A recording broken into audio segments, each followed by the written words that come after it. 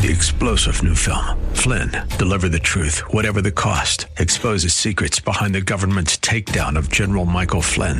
Flynn knew what the intel world had been up to. He ordered the first audit of the use of contractors. This set off alarm bells. He told the truth. He was the most dangerous person for Donald Trump to hire. They had to get rid of Flynn. Flynn, deliver the truth, whatever the cost. Available now. Watch it today. Go to salemnow.com. salemnow.com. Praise God.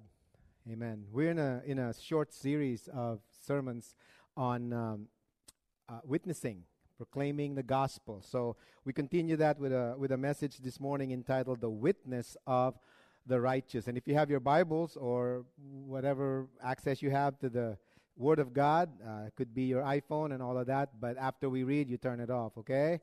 We don't want you to be texting while we are in the Word of God. Or if it's printed up here and you want to read along, that's fine too. We make sure that nobody escapes the reading of the Word of God. It's taken from Luke chapter 10, verses 25 to 37, the very famous parable of the Good Samaritan.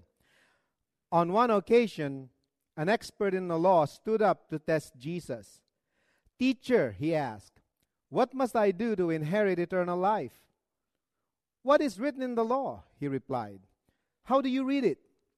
He answered, "Love the Lord your God with all your heart and with all your soul and with all your strength and with all your mind.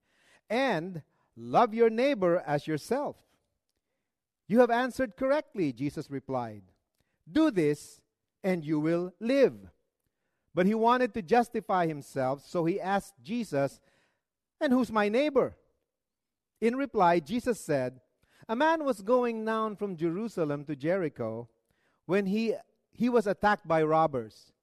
They stripped him of his clothes, beat him, and went away, leaving him half dead. A priest happened to be going down the same road, and when he saw the man, he passed by on the other side. So too a Levite, when he came to the place and saw him pass by on the other side. But a Samaritan, as he traveled, came where the man was, and when he saw him, he took pity on him. He went to him and bandaged his wounds, pouring on oil and wine. Then he put the man on his donkey, brought him to an inn, and took care of him. The next day, he took out 2 denarii and gave them to the innkeeper. 'Look after him,' he said, 'and when I return, I will reimburse you for any extra expense you may have.' Which of these 3 do you think was a neighbor to the man who fell into the hands of the robbers?" The expert in the law replied, "The one who had mercy on him." Jesus told him, "Go and do likewise." Are you a righteous person?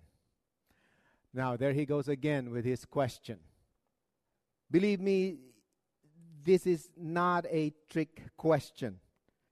My intention is not to make anyone feel bad or feel guilty, because there's only really 2 common reactions that people will give you when you ask them this question. Either they're going to feel guilty because they have never lived up to a certain level of righteousness, or they're going to feel proud because they believe there's very little wrong with them. Okay? But righteousness is a big piece, if not the central piece, in proclaiming or witnessing for our faith in Jesus. It's good for us to ask this question. Remember last week I asked you a question as I began the service. Are you a worshiper of God? Our worship life qualifies us to be witnesses for the gospel. And the same is true for being righteous. That's why we need to ask this question. It's good for the soul. You have come here this morning not for your body, not for your situation, not for anything else. You're here because of your soul. And I've come because of my soul. So it's critical for us to be certain of our righteousness, because righteousness is the evidence that the love of God has been poured into our hearts by the Holy Spirit. Now, I wanna be able to make sure that I make certain things clear. So when we ask the question, how do we know we are righteous? The simple answer is, it's because the love of God is evident in us. Now, preachers are often afraid to talk about some of these foundational things because many times we're afraid to be too shallow on a Sunday morning. You're not going to talk about the love of God. For the love of God, don't talk about it. You know, there's that tendency. But it is an important question for every single one of us to ask. Are we righteous? And how do we know? We know because the love of God is revealed in us, thereby making us righteous. Okay? All right. There are 4 unmistakable traits that reveal the love of God is in us, declaring us righteous. 4 traits. We all know them. But if you want to answer the question, am I righteous? These 4 things have to be evident in our life. 4 things. They are grace, mercy, truth, and generosity. You people over here are listening to me intently. These people they're not into me yet here. There are 4 traits that is revealed in us that testifies to the fact that the love of God is present in us, thereby making us righteous. Grace, mercy, truth, and generosity. These are the 4 foundational tenets of God's love. And these tenets become the traits that the Holy Spirit continuously working in us and through us to build in us. These 4 things. So inevitably, someone will ask, well, there's got to be more to the love of God than these 4 things. To be sure, there's a lot more to God, period. And there's a lot more to God's love than these 4 things. However, these 4 things are the 4 communicable attributes that God says you can copy from me. Remember, Jesus is the unique Son of God. Now, by that I mean Jesus is one person with 2 natures. A divine nature, a fully 100% divine nature, and a fully 100% human nature. That's why he's unique. Now, in Jesus, both the divine and the human found its union. There are attributes of God that he says you cannot copy. For example, do not try to multiply bread when you're hungry. It isn't going to work. Don't try to walk on water. Wouldn't work. Okay? Believe me, I tried. But there are communicable attributes. Attributes that God says, you can copy these things. And when you do copy them, as Paul says, imitate me as I imitate Jesus. When we see these 4 things in our lives, we can be sure that the love of God is being revealed and, in fact, testifying to the fact that we are righteous. Okay? So it's an inevitable question that we must answer. There are attributes that God says you can go ahead and emulate, and there are attributes that you cannot. And if you look at the life of Jesus, he perfectly demonstrated who God is. In Colossians, the Bible says that he is the image of the invisible God, and that's true. Jesus was the ultimate picture of what God is like. And yet, as a human being, he knew how to function in this world. It's been said by a preacher that on Jesus' mother's side, he was hungry. But on his father's side, he multiplied the bread. You see these 2 natures happening in the life of Jesus? It's been said that in Jesus' mother's side, He cried, but on His Father's side, He's going to wipe away every tear from our eyes. So we see this thing happening in Jesus. And you know what? When the Holy Spirit came, when we came to faith in Jesus and we were bestowed by the Holy Spirit with this grace and this mercy, this truth, and this generosity, we become like Jesus in a way. Our righteousness is now reflected in the love of God that has been poured into our lives. Okay? So that's an important thing for us to understand. The attributes of God that we can copy reveals to God and reveals to the world that we are righteous. We're gracious, merciful, living by the truth, and we're generous. These are the things that God says, go ahead.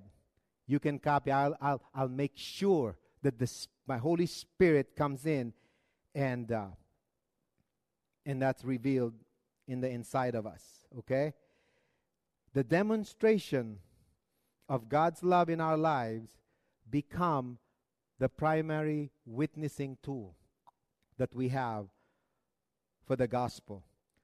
The demonstration of our righteousness that will reveal the love of God is what God is going to use to transform people's lives. Okay? It is the love of God seen in our righteousness that will advance the gospel, because it is the one that will stir up in the inside of a person faith and hope. You know, when we testify righteously, when we are righteous witnesses, people are going to be stirred up to have faith and to have hope. Okay? And that's going to be the introduction to that entry, to that personal relationship with Jesus. And how can they have that faith? How can that faith be stirred up? How can that hope be evident? It's when we show them the love of God through the righteousness that we. Paul said it best. 1 Corinthians chapter 13, a passage that everybody knows, but we neglect to look at it with its main significance. Paul says, now these three things remain: faith, hope, and love. But the greatest of these is love. Paul says, I could prophesy like no one else, but if I have not loved, I'm just like a resounding gong. I can speak in all kinds of tongues. And Paul was not knocking down all of these gifts, okay? I want to make sure. But he's saying, if you really want to reveal the power of the gospel, you've got to have this communicable attribute of righteousness that God promised we can have. It becomes the power behind our proclamation of the gospel to other people. Now, here's the main point of the sermon. Our righteousness is the true witness that we have God's love in us. So the question now is, how can my righteousness reveal the love of God to people? And we already know those 4 traits has to be revealed. Now, that's why this parable is important. That's why this story that we read is so important, because this gives us the insight as to how this is done. So if you just follow the trend, the tracks of this parable, if you just follow the story, you'll see this in operation very clearly. In the parable of the Good Samaritan that we just read in Luke 10:25-37, we discover 3 insights about this righteousness that reveal the love of God. And it's vividly woven in the parable, and how that righteousness truly becomes our witness. So let me set up the occasion for why Jesus told the parable in the first place. There was an expert in the law that wanted to test Jesus. He was not a lawyer, but he knew the law of Moses. He knew the Torah. He knew the code of conduct based on the law of Moses. And he confronted Jesus to test him and asked Jesus, Master, what must I do to inherit eternal life? Jesus responded magnificently. His answer to him was a question. Jesus said, the law. You are obviously an expert in the law.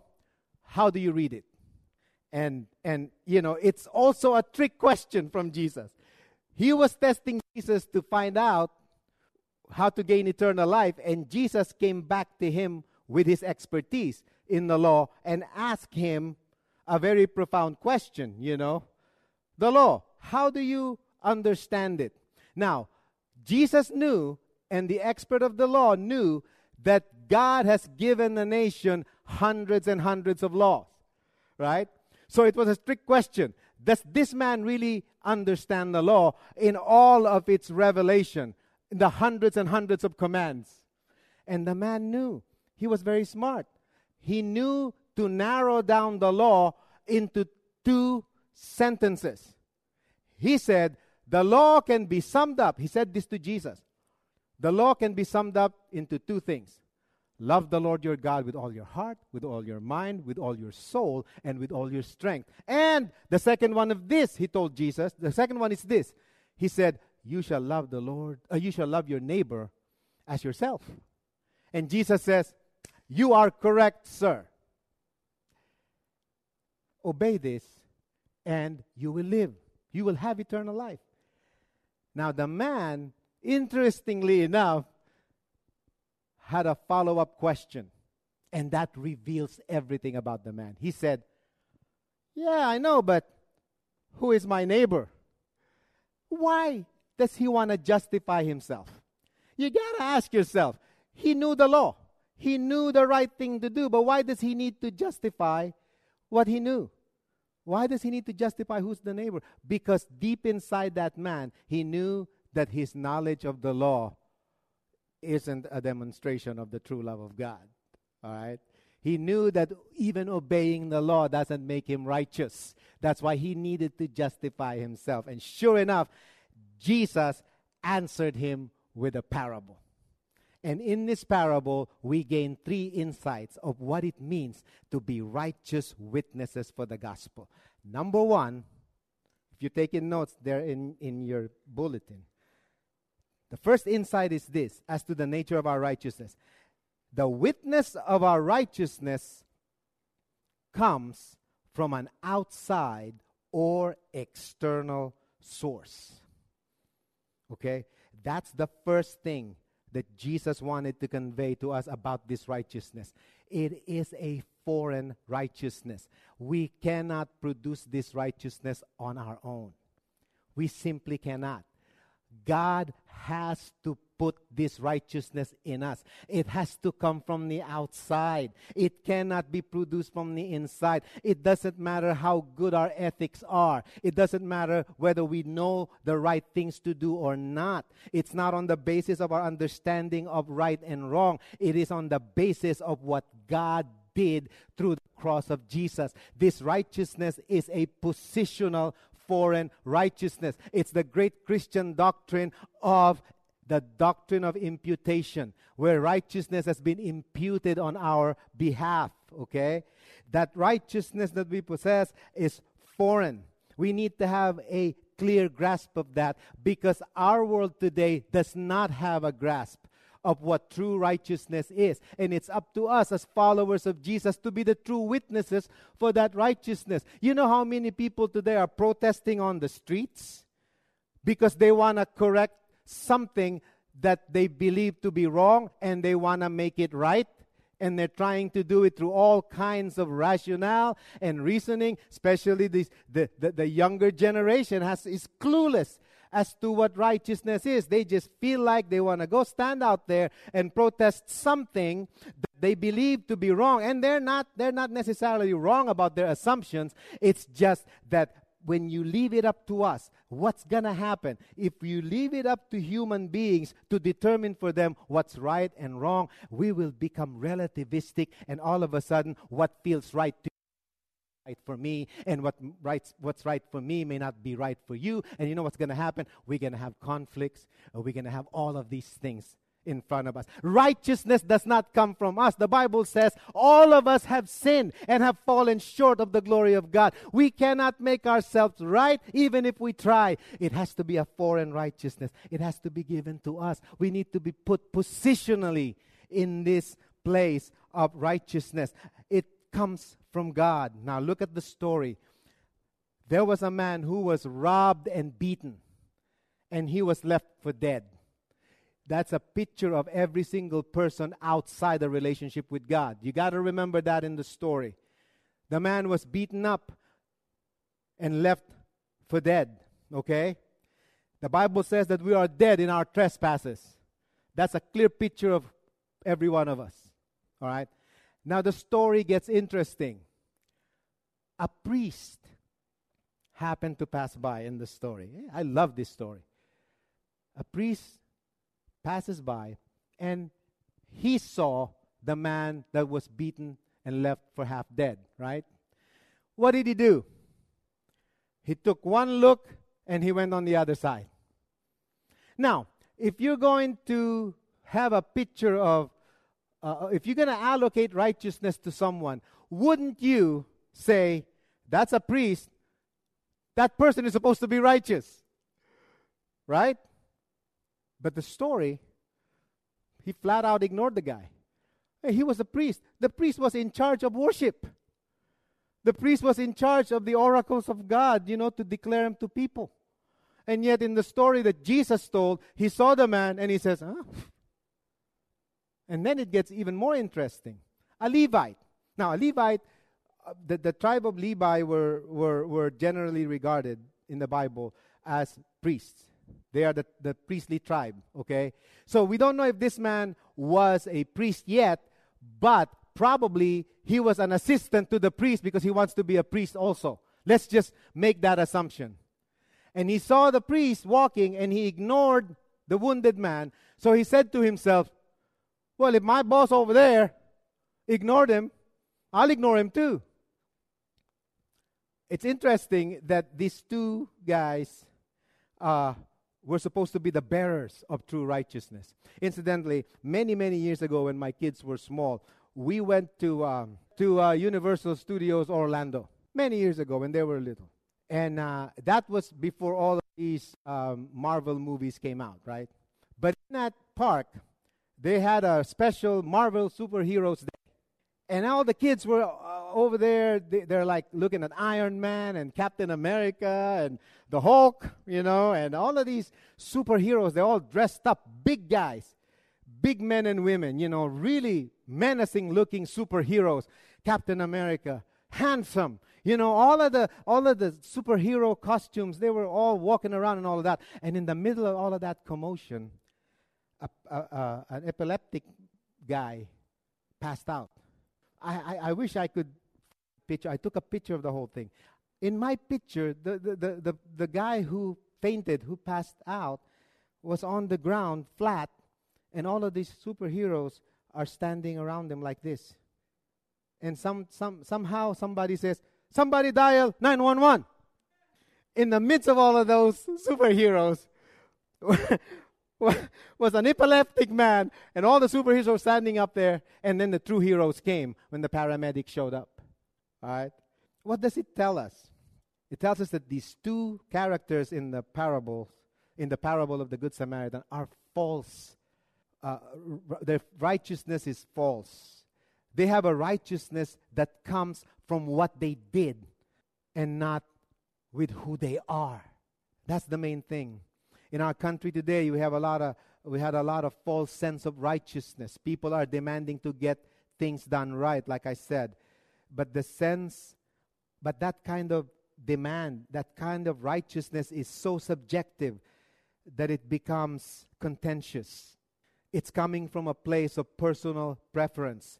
People want their rights. We're big about our rights in this country, and we should be. But you know what? Us getting our rights don't make us righteous as people. Us having what we demand as our rights do not make us righteous. Only God can make us righteous. God did not call the church for any other reason but to impute the righteousness that God that He has in Christ Jesus. 2 Corinthians chapter 5 verse 21 says, God made Him who had no sin to be sin for us, so that in Him we might become the righteousness of God.